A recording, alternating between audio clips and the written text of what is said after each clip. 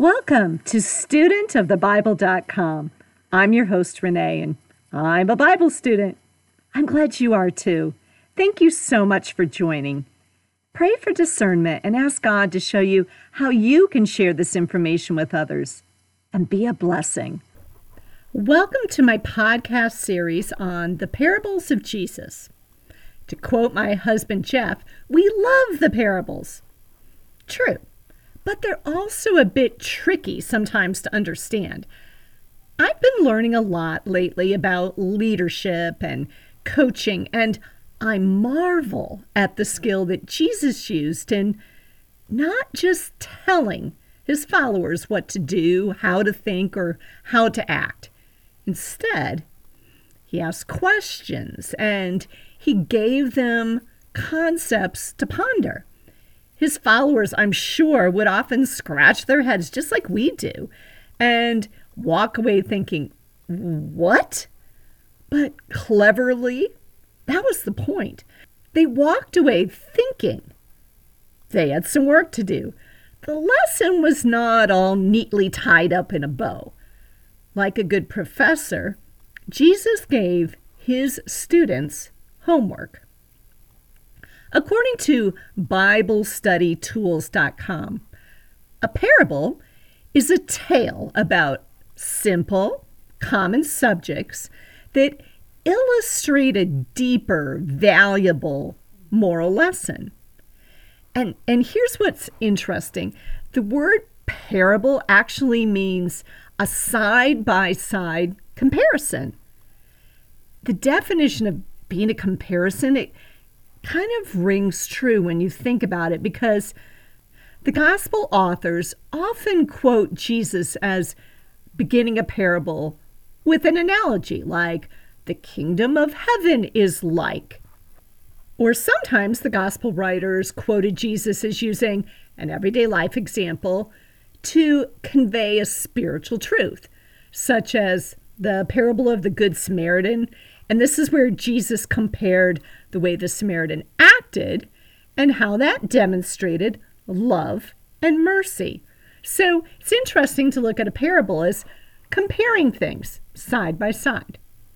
You know, Winston Churchill, the British Prime Minister, was known for his brilliant speeches, which were easily understood by the common man. In fact, he's famously quoted as saying, "Short words are best.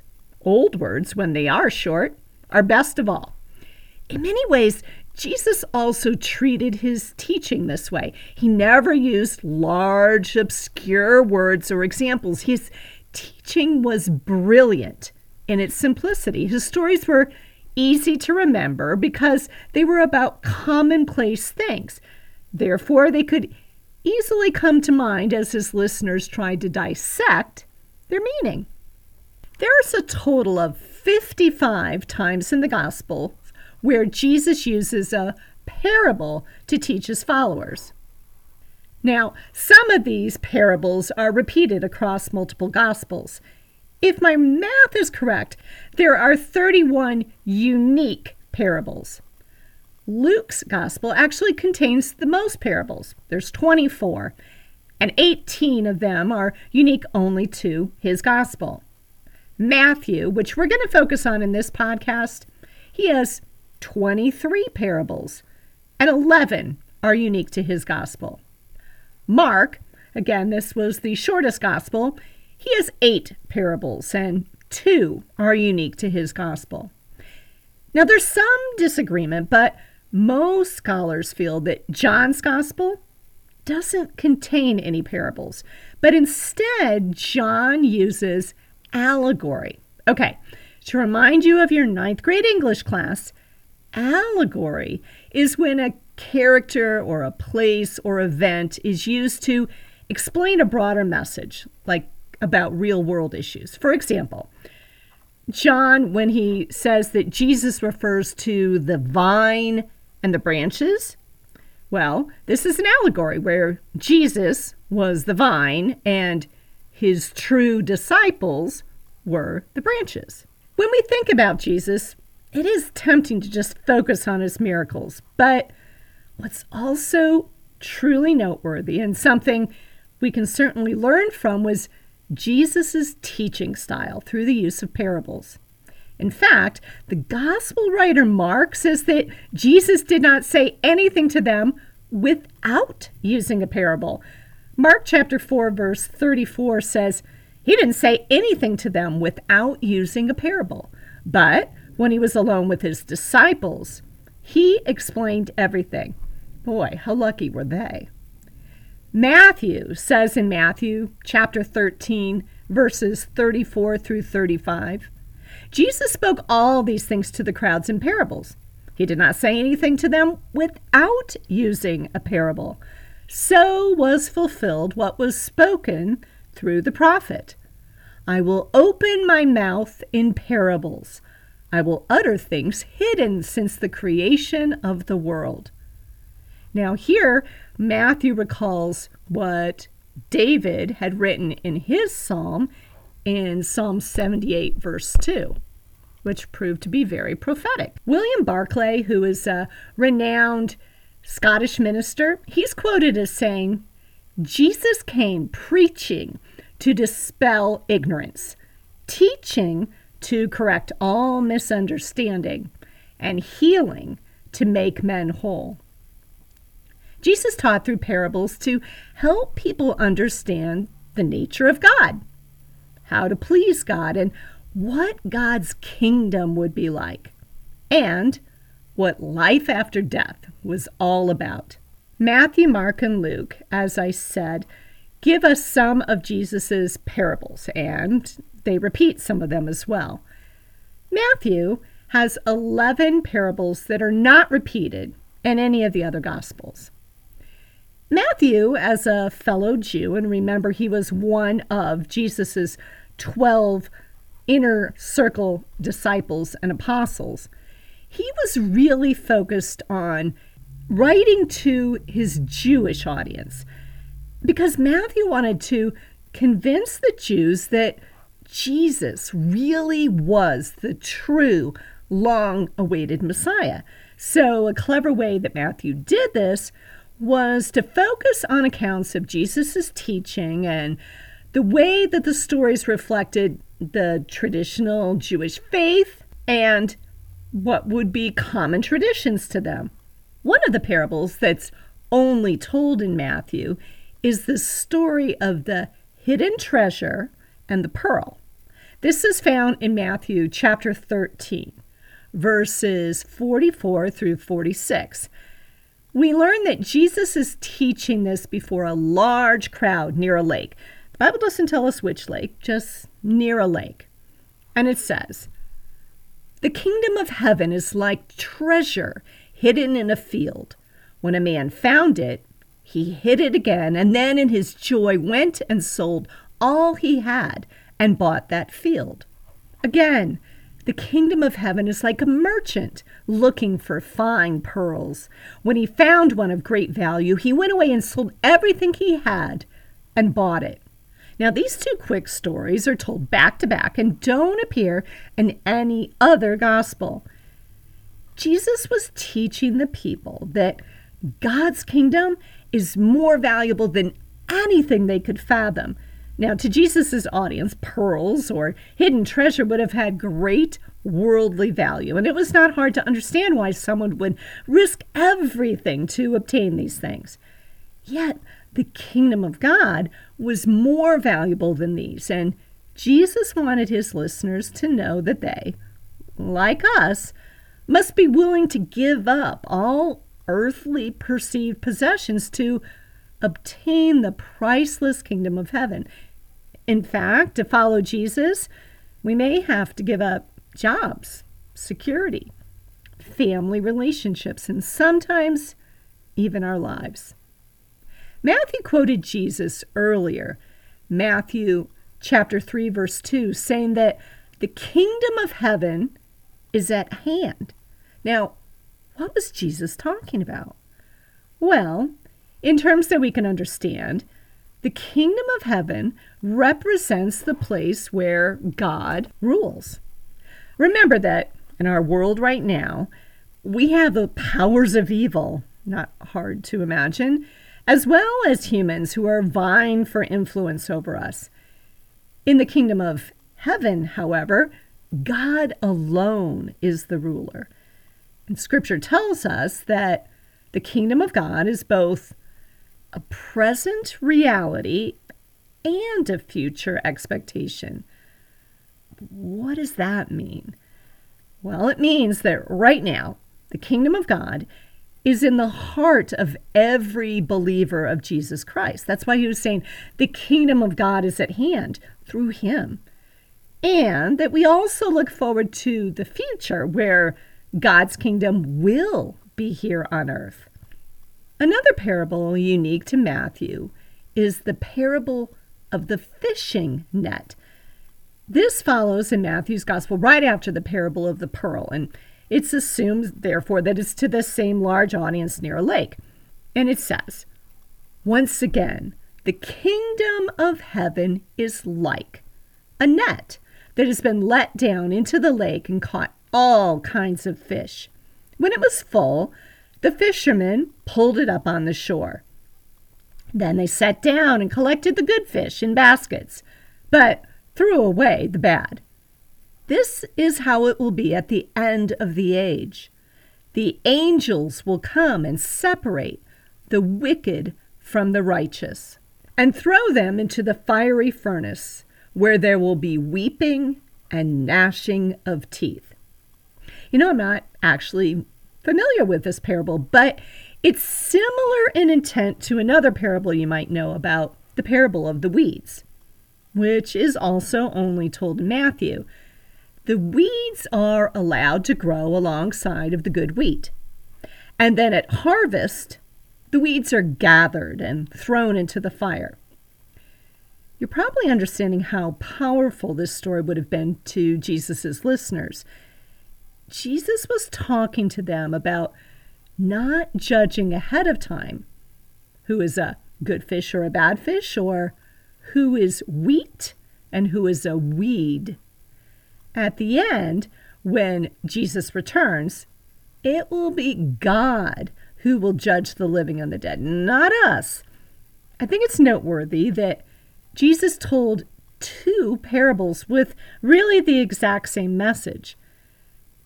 Now, during the time of Jesus, and this is so interesting, and actually even still now in parts of Africa and Asia, there was this weed.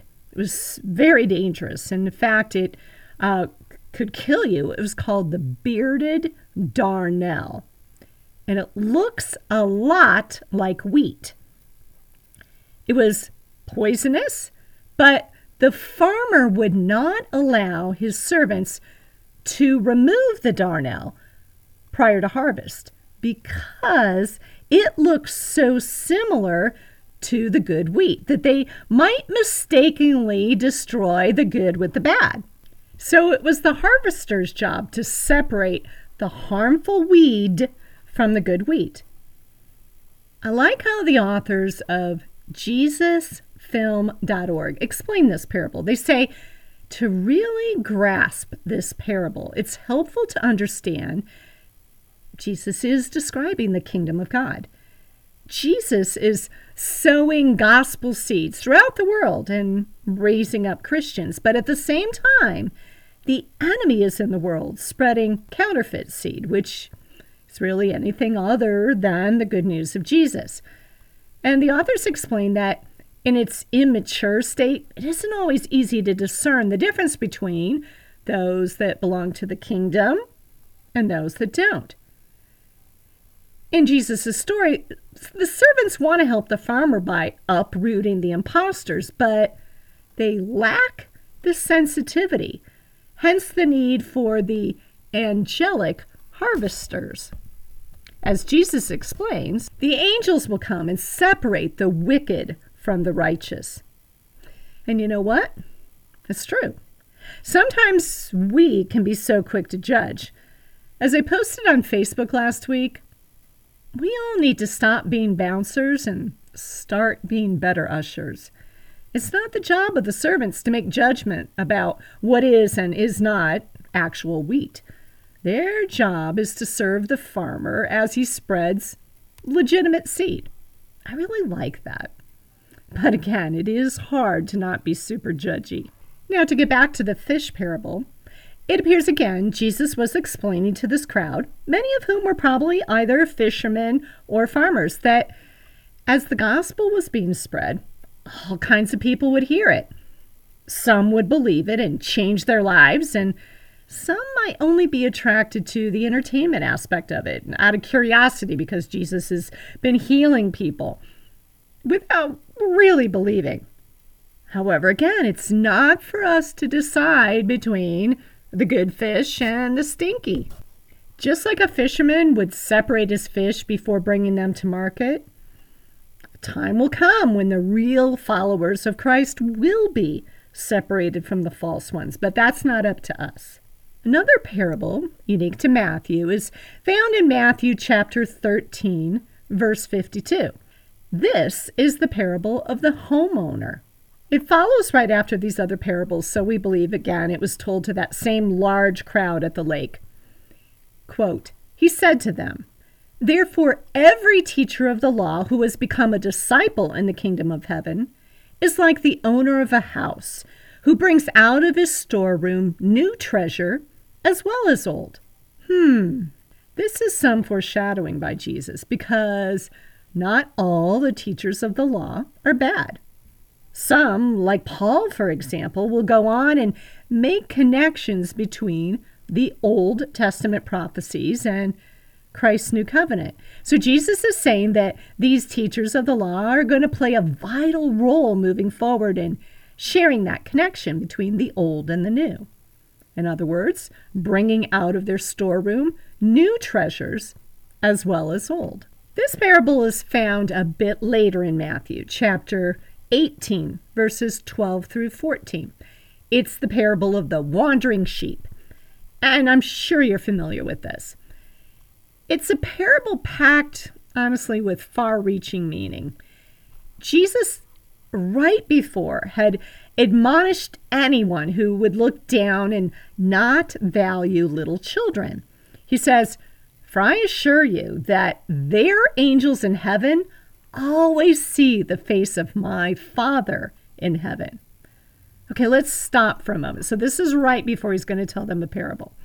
I briefly talked about this passage when I did a podcast on angels. I think this is just such a beautiful promise that our children have angels looking over them. The passage that then follows is the parable of the lost sheep. What do you think? If a man owns 100 sheep and one of them wanders away, will he not leave the 99 on the hills and go look for the one that has wandered off? And if he finds it, I tell you the truth, he is happier about the one sheep than about the 99 that did not wander off. In the same way, your Father in heaven is not willing that any of these little ones should be lost. This really calls out to me. We need to value all life, just like the Good Shepherd. God is concerned about the born as well as the unborn. He's extremely concerned about children. I've been blessed to spend many years focused on children and youth and pointing them toward Christ. We as Christians need to do a better job supporting families and marriages and encouraging them to bring their children into a relationship with Christ. Remember the song, Jesus Loves the Little Children? Well, that's also a call to us as followers of Christ to love the little children. We all need to set a godly example for every child we come into contact with. Now, there's a few other parables that are only found in the Gospel of Matthew. There's the parable of the workers in the vineyard, the parable of the 2 sons, the parable of the wedding banquet, the parable of the 10 virgins, and the parable of the sheep and the goats. All right, let's take a look at the parable of the workers in the vineyard. This one is found in Matthew chapter 20, verses 1 through 16. Jesus taught this one to the crowds of Judea, and it's one of my favorites because it calls us out when we think we've been lifelong Christians and therefore we're more deserving than converts who are late to the plate. Jesus tells the story of a landowner who hires 4 sets of laborers throughout the course of the day. When the workday is over, all the workers receive the same wages, which to many of us would seem incredibly unfair. You get paid for the hours you work, right? So Jesus says that those who were hired at the beginning of the day were angered that those who were hired late in the day received a full day's pay. Probably Jesus's listening audience was really outraged at this. It's not fair.